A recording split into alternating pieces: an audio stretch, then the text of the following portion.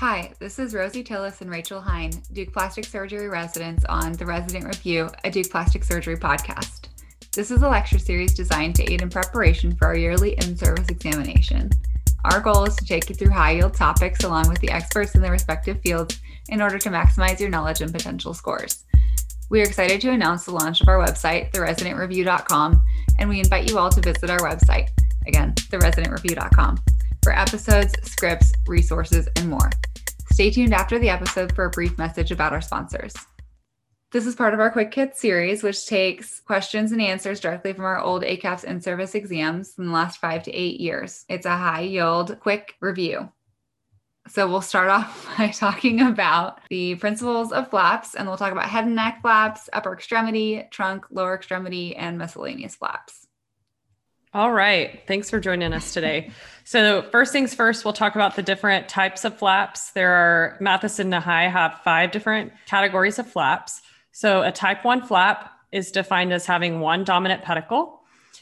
Examples of this include the TFL, the gastrocnemius, the vastus lateralis, and the rectus femoris. A type 2 flap has a dominant and a minor pedicle, and this includes the gracilis, the soleus, trapezius muscle, biceps femoris, adductor hallucis, FDP, peroneus, semitendinous, and the temporalis. A type 3 flap has 2 dominant pedicles, and this includes the gluteus muscles, the rectus abdominis, the serratus, and the semimembranous. A type 4 flap is defined as having segmental vascular pedicles, and this includes the EHL, EDL, FHL, and FDL, sartorius, which is commonly tested, tibialis anterior, and the external oblique. And a type 5 flap has a dominant pedicle and segmental pedicles, and this is like the latissimus dorsi flap and the pectoralis flap. All right, next we'll talk about Z-plasties. We are tested on often.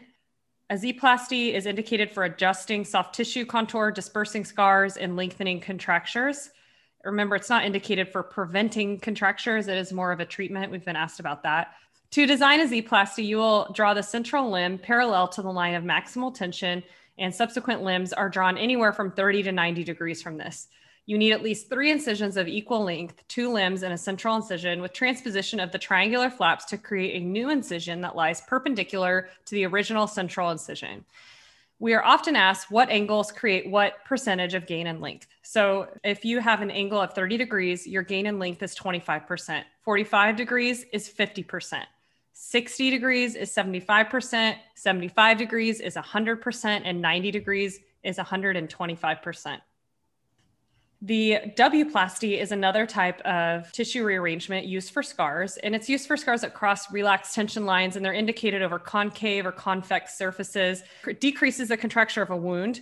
Downsides to this is it has a longer OR time. You must remove a portion of the healthy tissue, which we've been tested on, and this can lead to increased tension and undermining.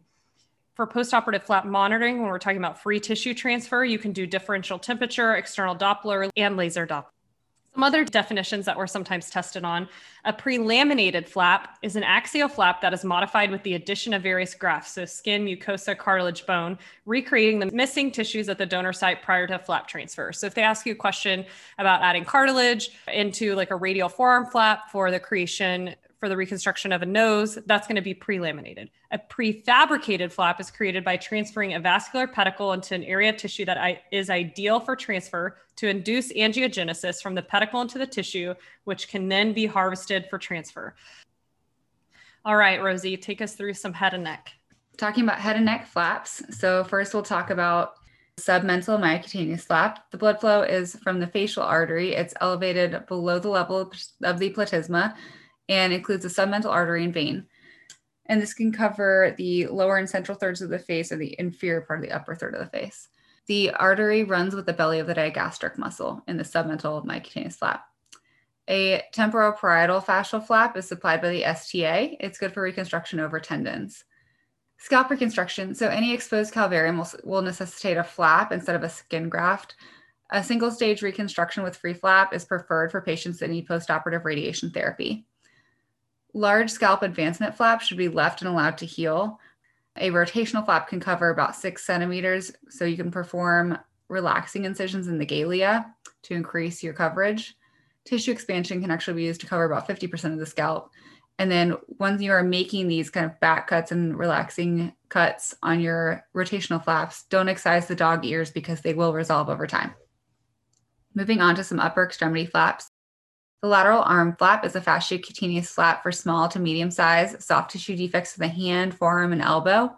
It can provide a vascularized bone and sensate skin paddle.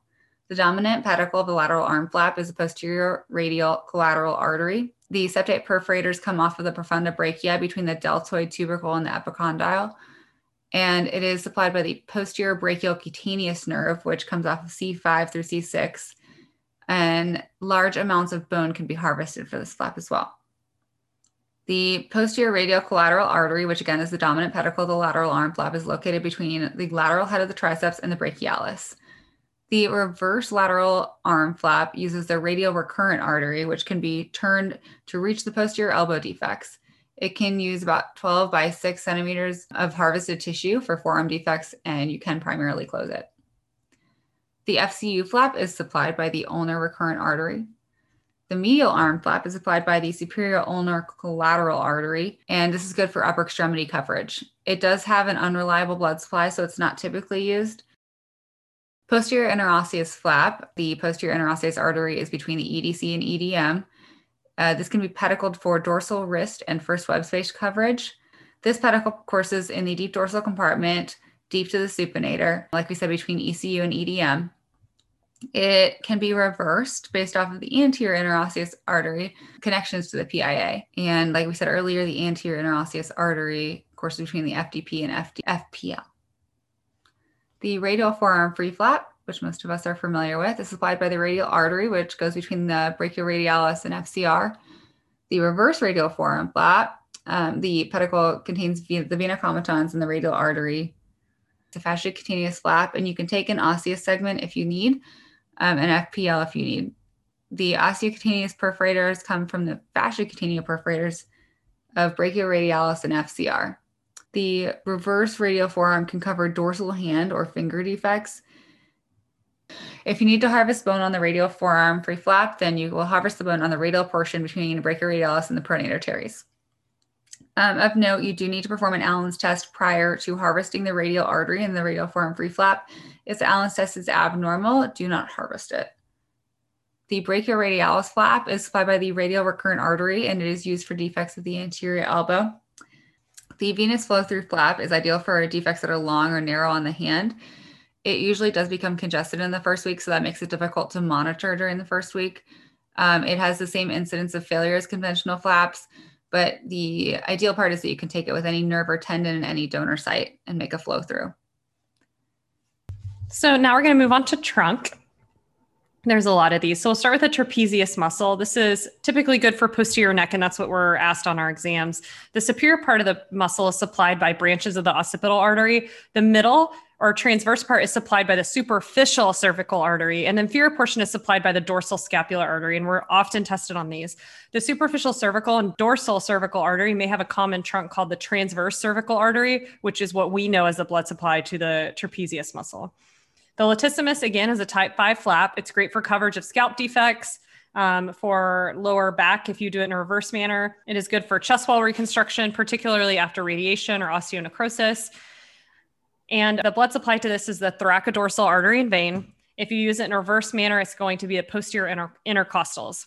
A parascapular flap is supplied by the circumflex scapular artery from the subscapular artery. It can be osteocutaneous, and you can take latissimus, serratus, rib. It is insensate and provides the greatest degree of leeway in positioning the skin paddle in relation to the bony segment. You have about a 3 centimeter pedicle.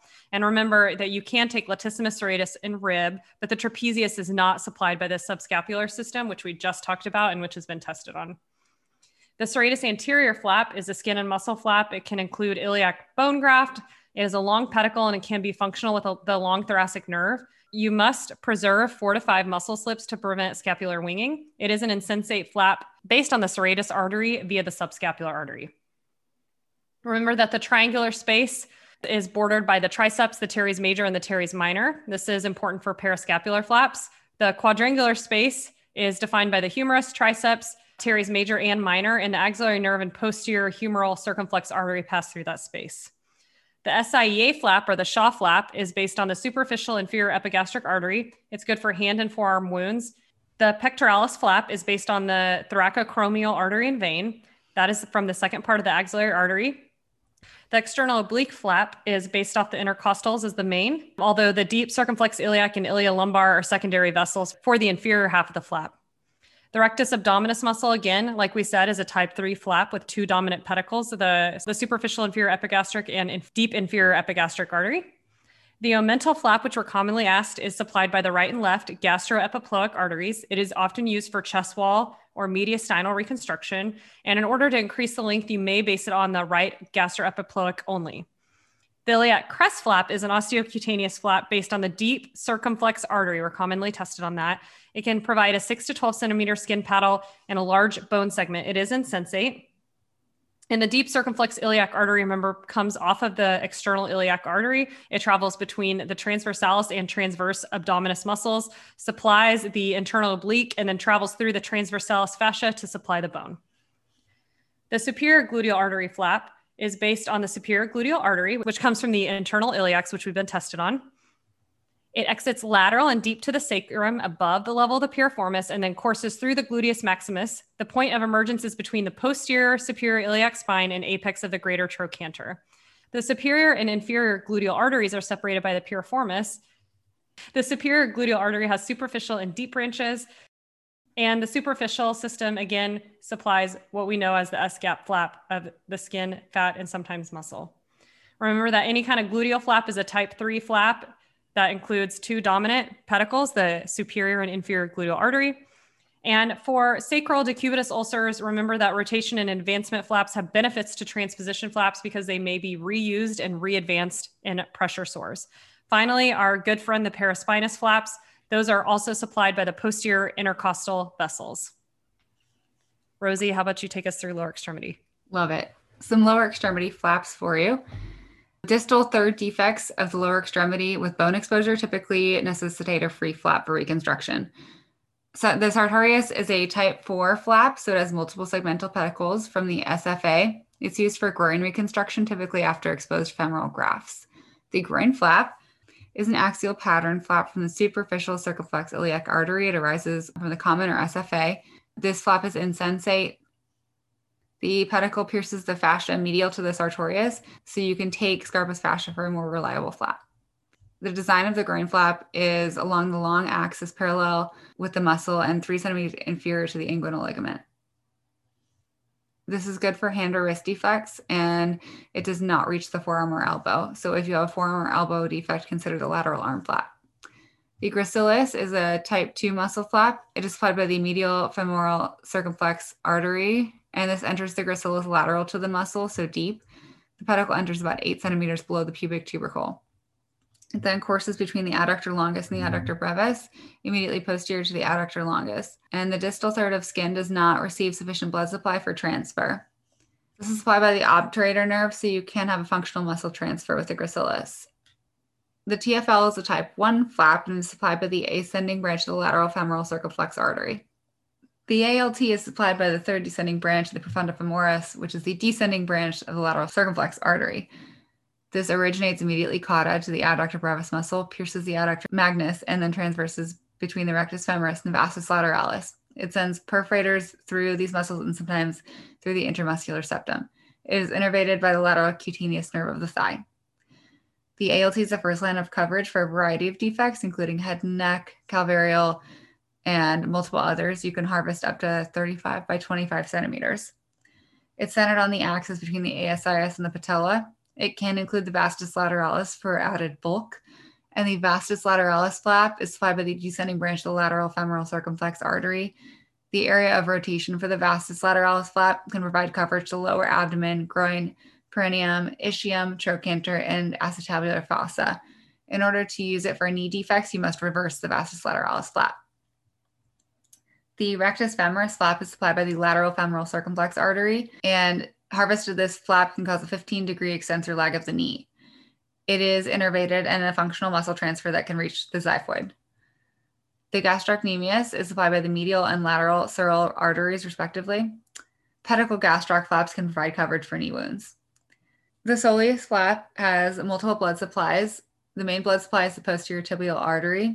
It is also supplied by the popliteal artery and the peroneal artery. The soleus flap is notably good for middle or lower third lower extremity reconstruction. The reverse sural artery flap is a distally based fasciocutaneous or adipofascial flap that is used for distal third lower extremity coverage. Perforators for the reverse sural artery flap come from the perineal artery, as well as the lesser saphenous vein and sural nerve. The medial condylar flap of the femur is good for scaphoid non-union or anytime you need a vascularized bone transfer. The vascular supply comes from the descending genicular artery. The medial sural artery perforator flap, the MSAP, the blood supply of this is the sural artery perforators, which arise from popliteal vessels. It is a fasciocutaneous flap used for head and neck reconstruction, as well as hand and lower extremity defects. The perforator for the MSAP is found along a line connecting the mid-popliteal area to the medial malleolus at the 8 centimeter mark from the proximal end. The fibular free flap is based on the peroneal artery, and bone can be taken with this flap, except for 6 centimeters on the distal and proximal ends. The pedicle lies next to FHL in the deep posterior compartment of the leg. The skin paddle of a fibular free flap subcutaneous perforators come from the posterior intramuscular septum from the peroneal artery, and you can take FHL with the flap for extra bulk. A propeller flap is based on the posterior tibial artery. If the propeller flap becomes congested, you can dissect it to the main source vessel and release any attachments, kinking. You may also derotate it and use it as a delay procedure as a last resort. The lateral calcaneal flap is an axial pattern flap based on the lateral calcaneal artery, which is a branch of the peroneal artery, and it is good for lateral distal third defects of the ankle. The medial plantar artery flap is based in the instep region, and it is supplied by the medial plantar artery and can be sensate with the medial plantar nerve. It can cover calcaneal defects. The medial plantar artery rises from the posterior tibial artery between the abductor hallucis and the flexor digitorum brevis. And you can reverse the medial plantar artery flap based on the lateral plantar artery. All right. I know Rosie likes to do the miscellaneous portion, but I'm going to do that today. So fun fact. So you always need to check a platelet count if you're concerned for HIT, which stands for heparin-induced thrombocytopenia with thrombosis. You'll see a decreased platelet count. You will suspect HIT if you have multiple days on heparin and then have continued flap issues like thrombosis. Rheologic factors associated with hematologic disorders like sickle cell can compromise perfusion, and so sludging of the blood cells is a risk for flap failure and thrombosis. For stump neuroma desensitization, you want to perform vibration. You can also do massage or transcutaneous nerve stimulation. Sounds good. For leech use, so you'll use leech for venous congestion. You'll want to use antibiotic prophylaxis in the form of ciprofloxacin because up to 20% of patients can get an infection with Aeromonas hydrophilia, which is a gram-negative. And of course, for complications of a flap, if you have venous congestion, you want to take it back to the operating room. If they have continued venous congestion, despite this, you can use leeches. You want to make sure the patients have adequate fluid resuscitation. And then you can also try things like nitroglycerin paste or hyperbarics. Thanks for joining us. Hope you got all that. We would like to thank Allergan for their continued support of our podcast. Allergan Aesthetics is now part of AbbVie, an international leader in many different therapeutic categories. Many of our topics and therapies we discuss on our podcast are provided by Allergan. They continue to be a leader in the fields of breast reconstruction, abdominal wall reconstruction, medical aesthetics, and much more. Additionally, they are dedicated to supporting the education of plastic surgery residents and plastic surgeons across the country.